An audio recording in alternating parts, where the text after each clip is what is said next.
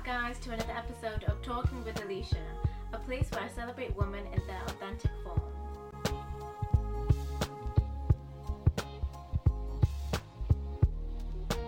Our guest is Dr. Amy Reiter. You're a neuroscientist and a research lecturer in the School of Health and Biomedical Sciences in Melbourne.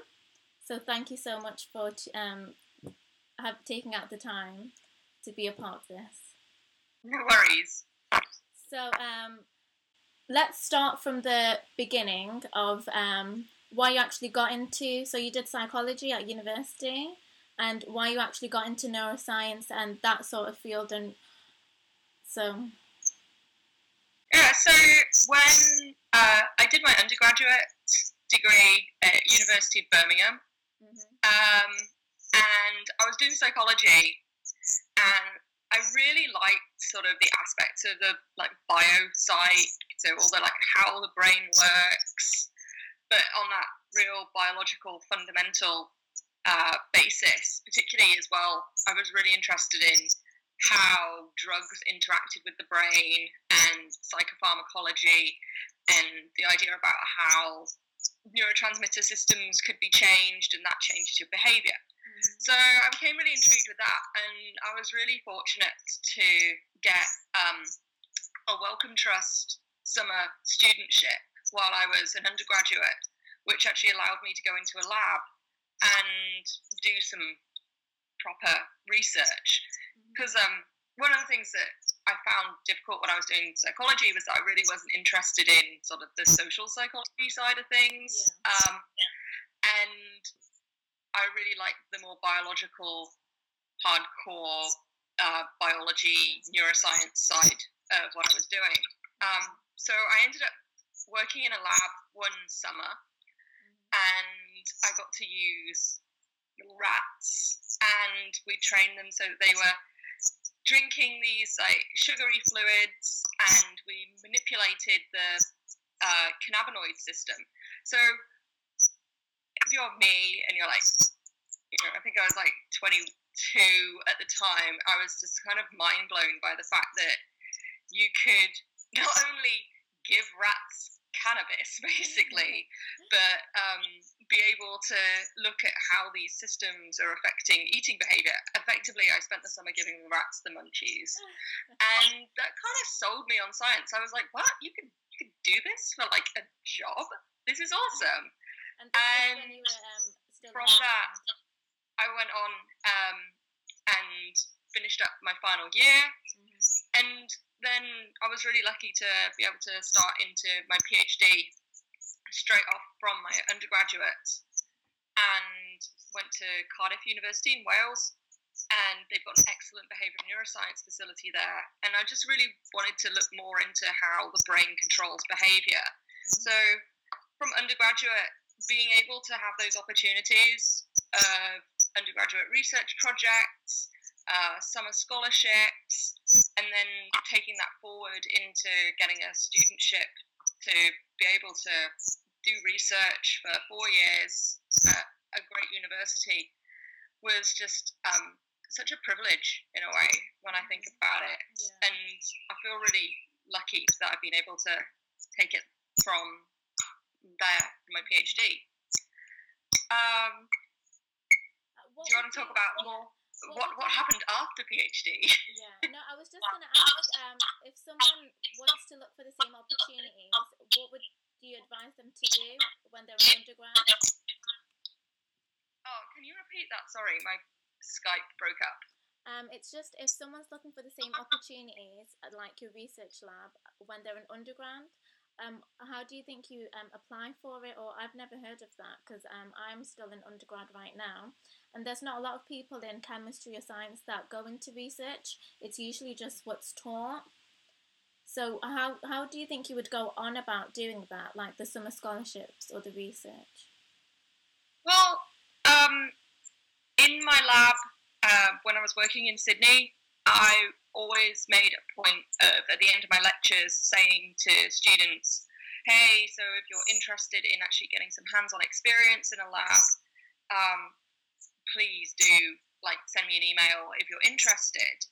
And I think that was me sort of trying to pay it forward for students. Like, I had that opportunity, and I was really lucky to be in a situation where these kind of research assistant positions were available.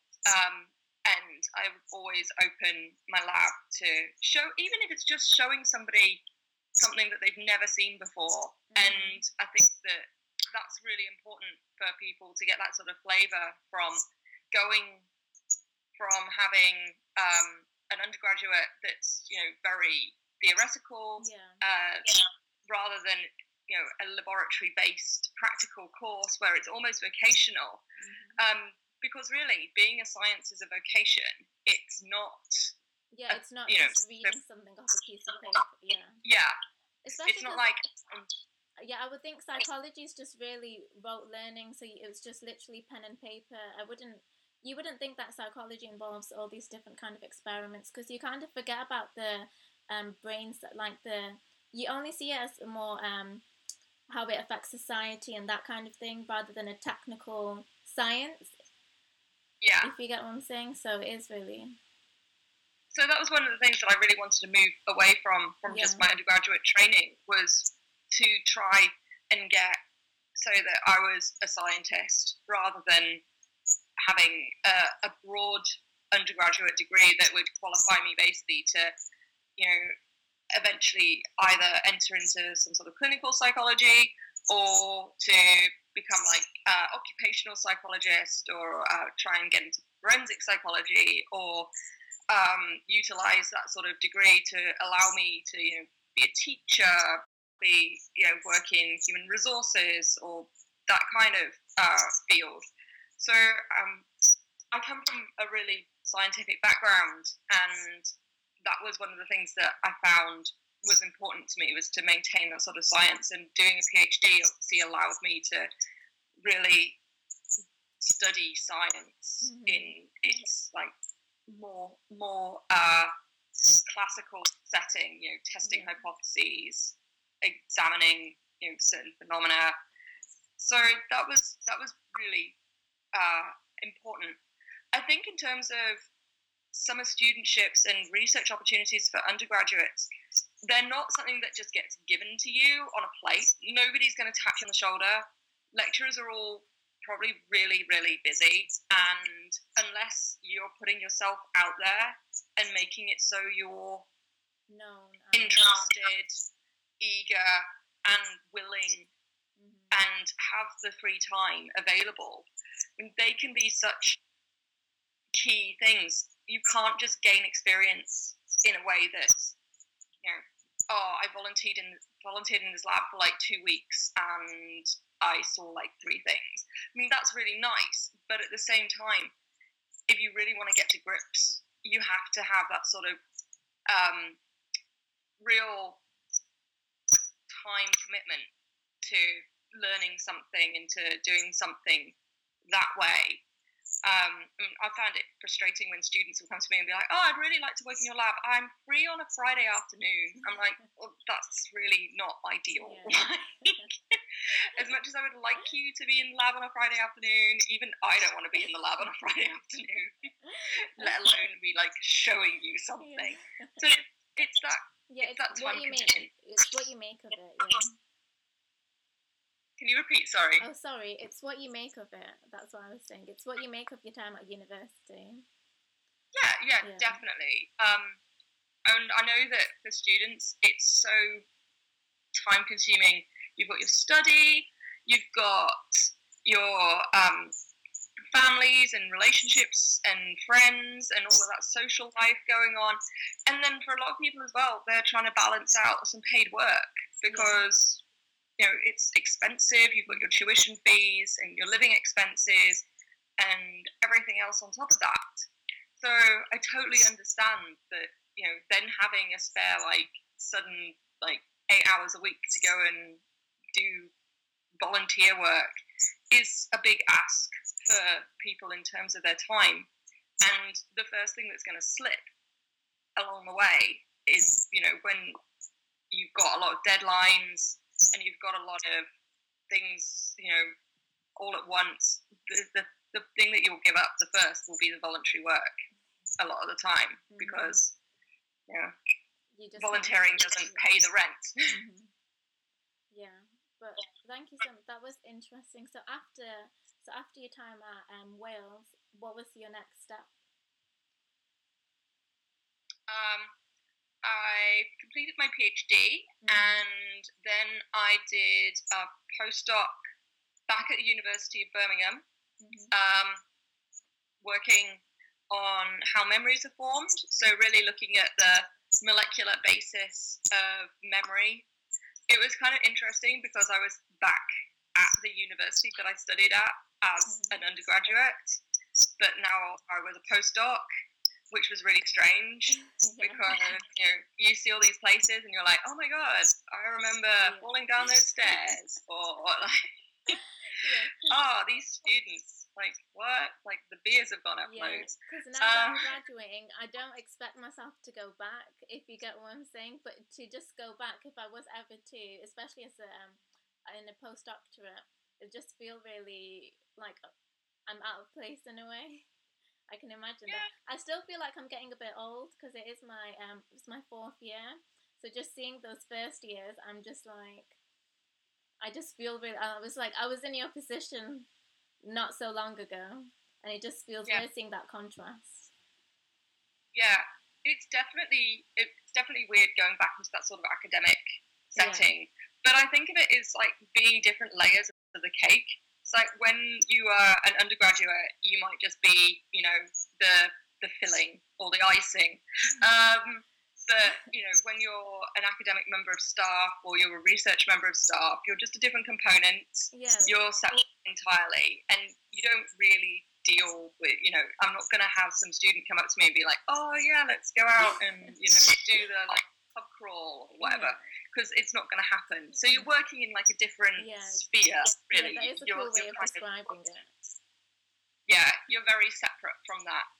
And you do get glimpses of that when you are an undergraduate as well, if you're doing these kind of research placements or volunteering with a lab in that kind of setting. And then I worked there and I got a Wellcome Trust Mobility Scholarship to be able to go to Australia. So I wanted to go to UNSW, which is in Sydney. They've got an incredible behavioural neuroscience department, along with a great medical sciences sort of hub of research that's really focused a lot on animal models of learning and memory, behavioural control, neuropharmacology. So I was fortunate enough actually to get this sort of 6-month placement again out there. So it was kind of scary. Made a big move going from Birmingham to Sydney. But at the same time, I found it really liberating because you're going out somewhere to look at something. And also I had this fallback of if I didn't like it, if I didn't want to be on the other side of the world from all my friends and family, that I could just come back. Yeah. And I think that was a real sort of good feeling for me, was that it wasn't entirely like I'm moving my entire life over to another country where I've never been. I've never been to Sydney. I've never been to university. You have the weird nightmarish dreams beforehand. But yeah, I went out there and I spent honestly the time that I was there was just amazing. And I actually got offered a job while I was out there to stay on. I applied for a fellowship and I was fortunate enough to be able to stay in Australia, which was a pretty awesome situation to be in. And it really helped me as not just a researcher, but as a person to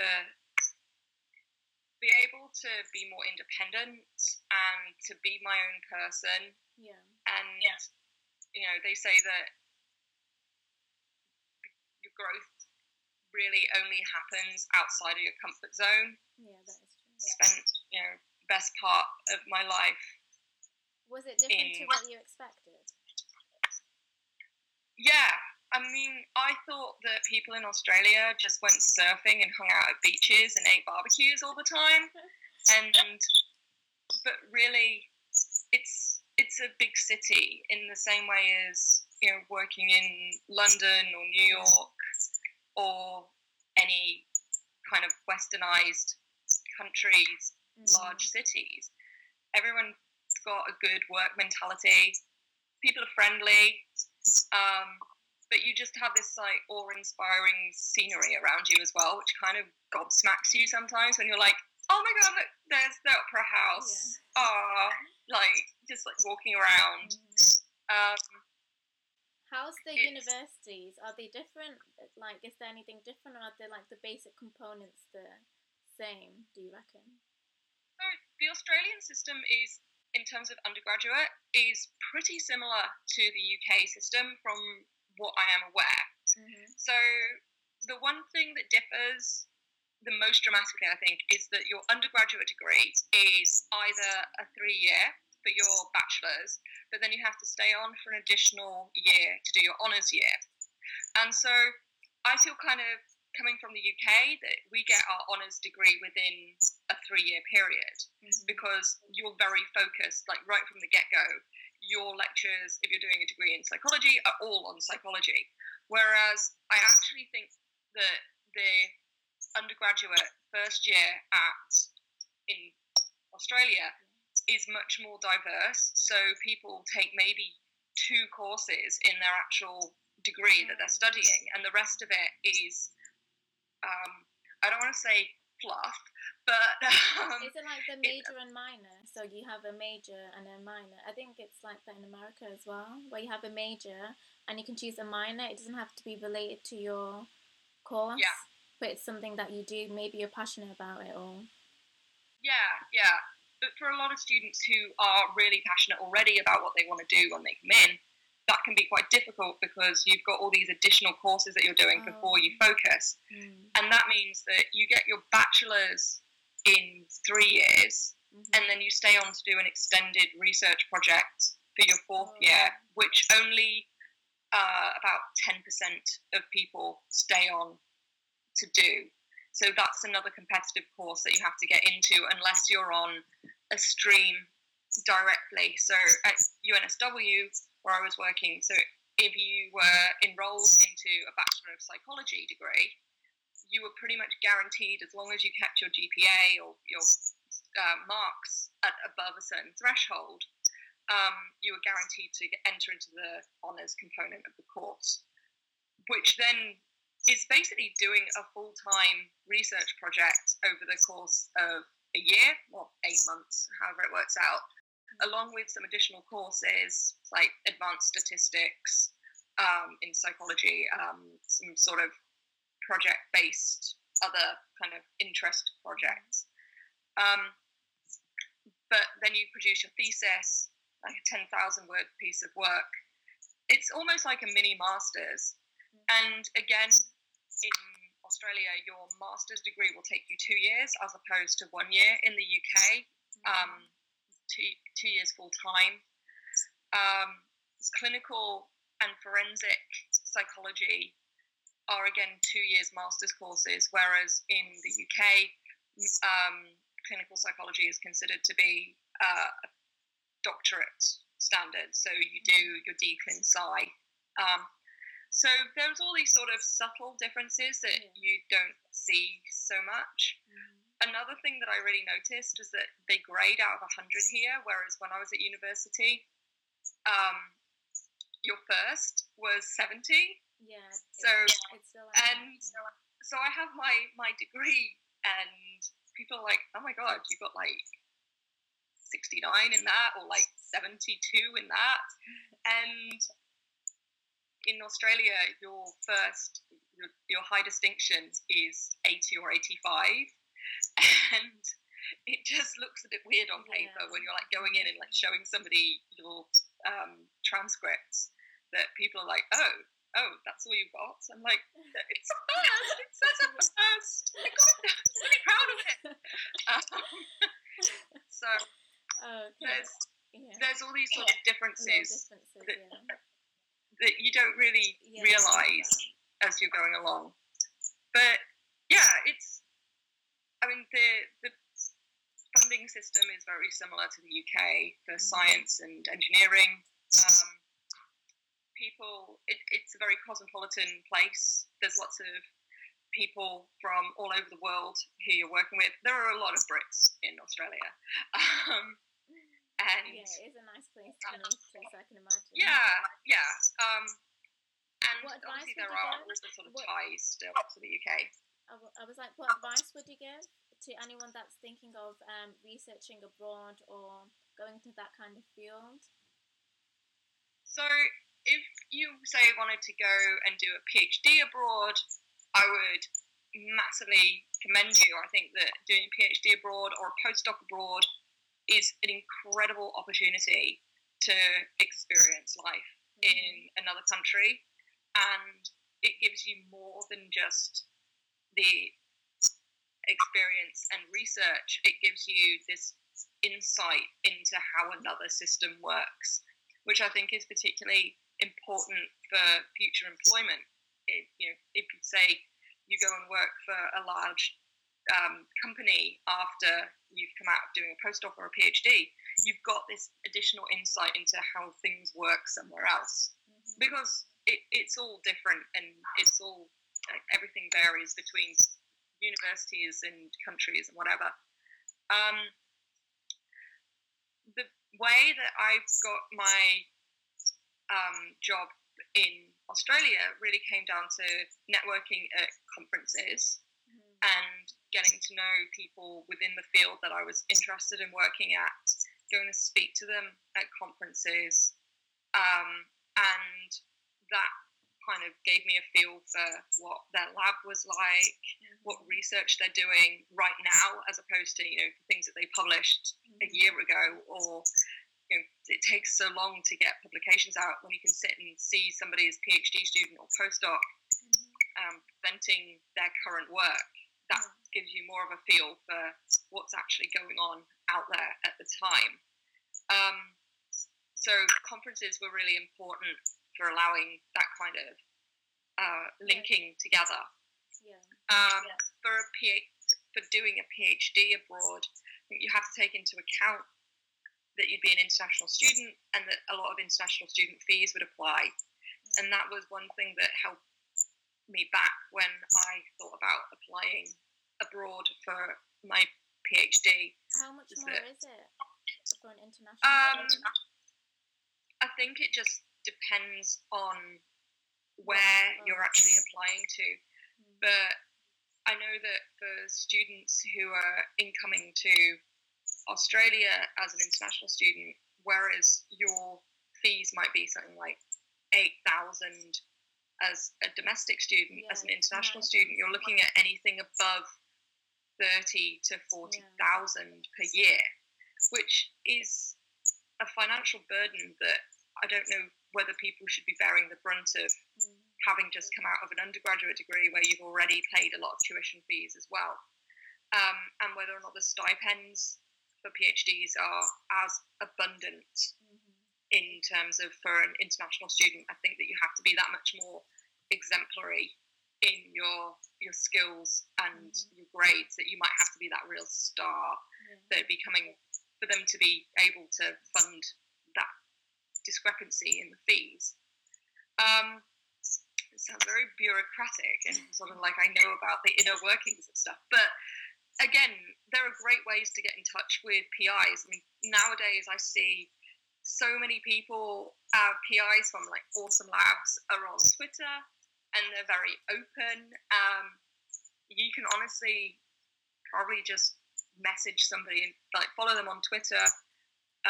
They'll be telling you about their current work, or one of their PhD students might be on Twitter, or a postdoc.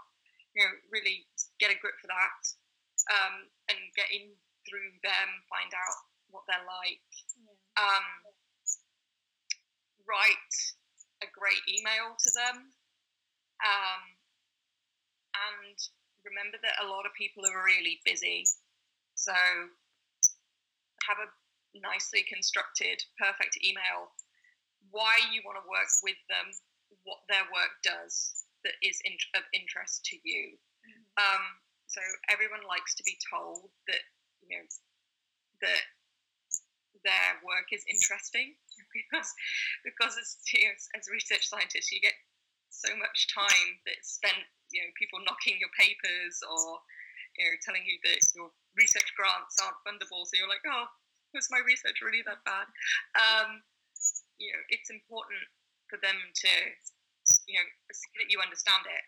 One thing I would also say is, if you're firing off an email to a load of people because you're really, really interested in doing a PhD, not so much with the people, get their name right at the email. Like, there is nothing more annoying for me when I get sent all these emails from potential PhD students or postdocs who don't even write my name. They'll be like, "Dear Professor Brown." I'm like, well, that's not me.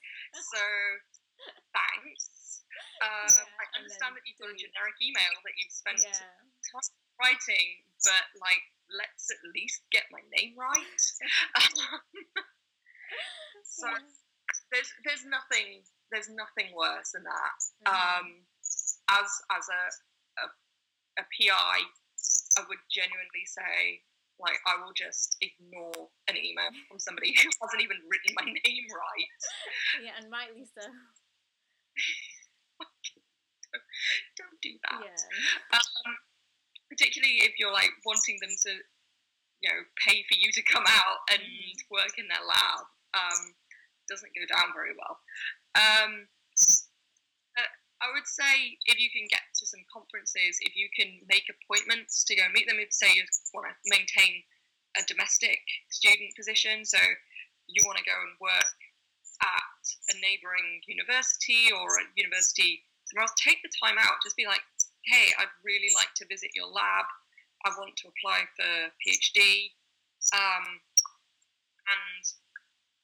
when I actually got my PhD position, I hadn't applied for anything via, you know, find a PhD or find a postdoc. All of my positions realistically had been from word of mouth, and just contacting, being that person who contacts and says, hey, I'm really interested in this.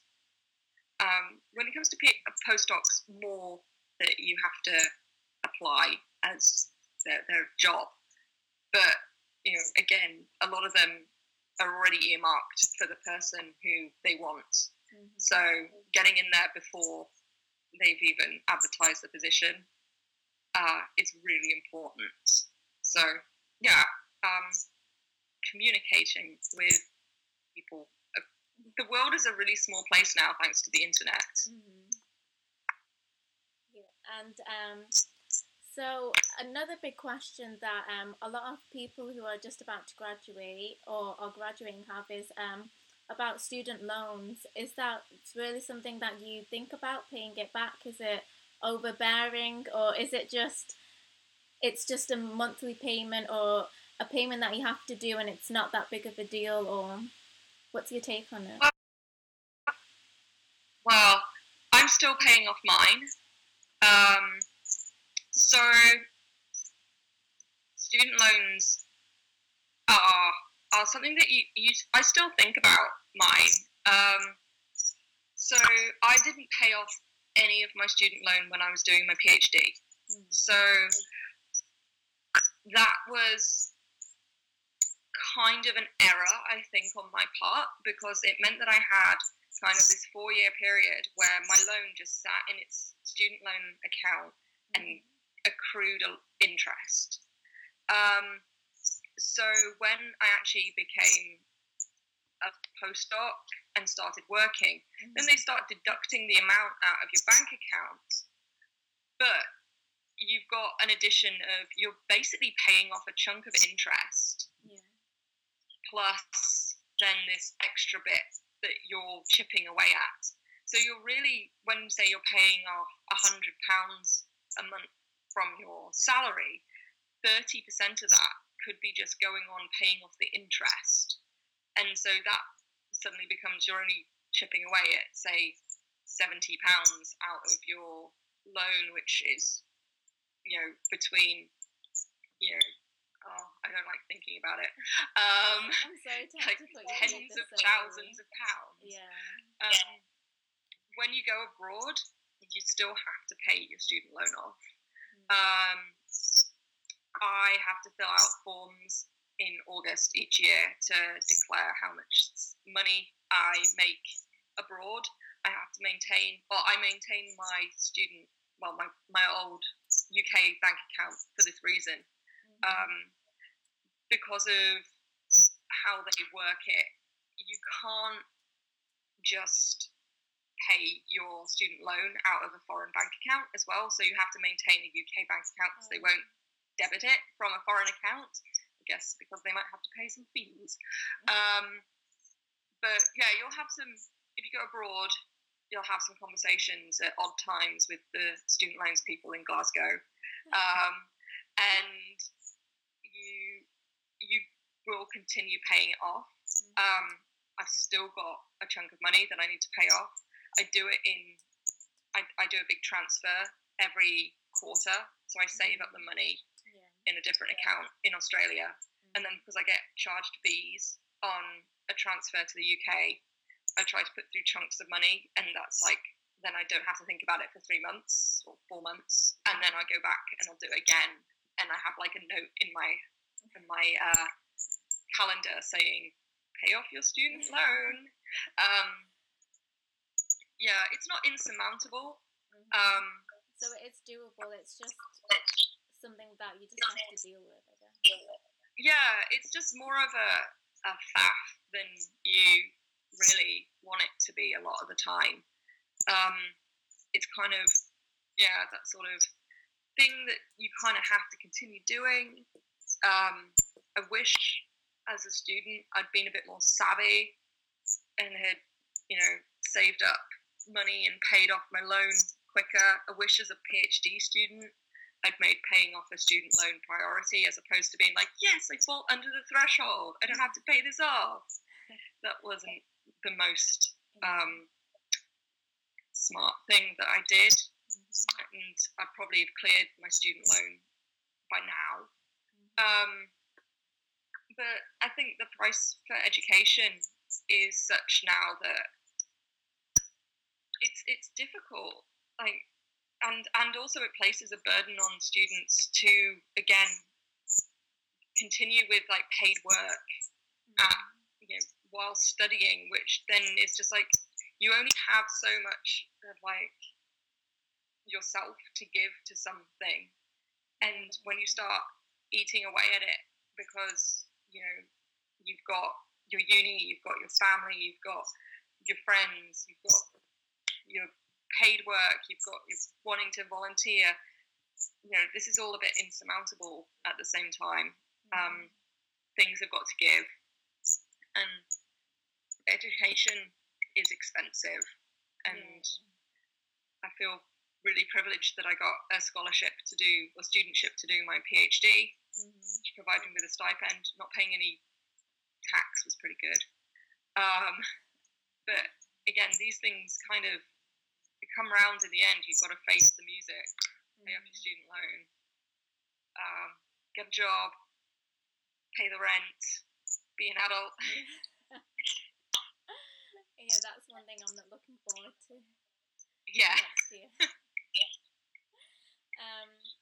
So other than student loans or anything, what's one of the biggest challenges that you face during your academic life, or even your research life, that you would do differently, or what advice could you give to someone that's going into that path of researching just on one thing? And so I think one of the main things that I found is that my research now focuses on the neurobiology of obesity.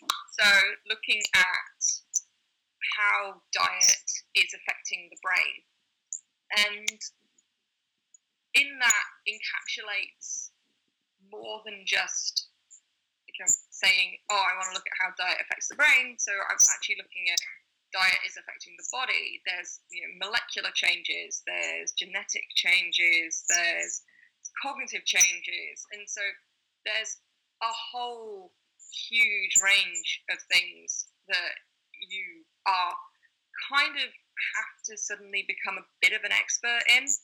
So from going from a basic, trying to be niche and understanding one part of the brain, what happens is when you come to writing your papers or writing your grants so that you can get government funding to run your lab and pay for students and rats and your lab reagents, is you have to take into account that the people who are reviewing these grants aren't an expert in your field. You're the expert. You have to sell your research to them in a way that they don't feel like in the way that they think that you're an expert, and that they think that you have also an understanding of the broader implications of your research and probably their research as well. So you kind of have to become a master of one thing, but at the same time, you have to have an appreciation and in-depth understanding of a lot of stuff that surrounds this issue. I found as well that one of the things is that I felt like the more I know about something, actually the less I know about something. So there's this like ever expanding horizon. So once you start looking at one aspect, so for instance, I started looking at neuroplasticity changes, that suddenly opens the floodgates for so many other things that you have to have an appreciation of. So it's not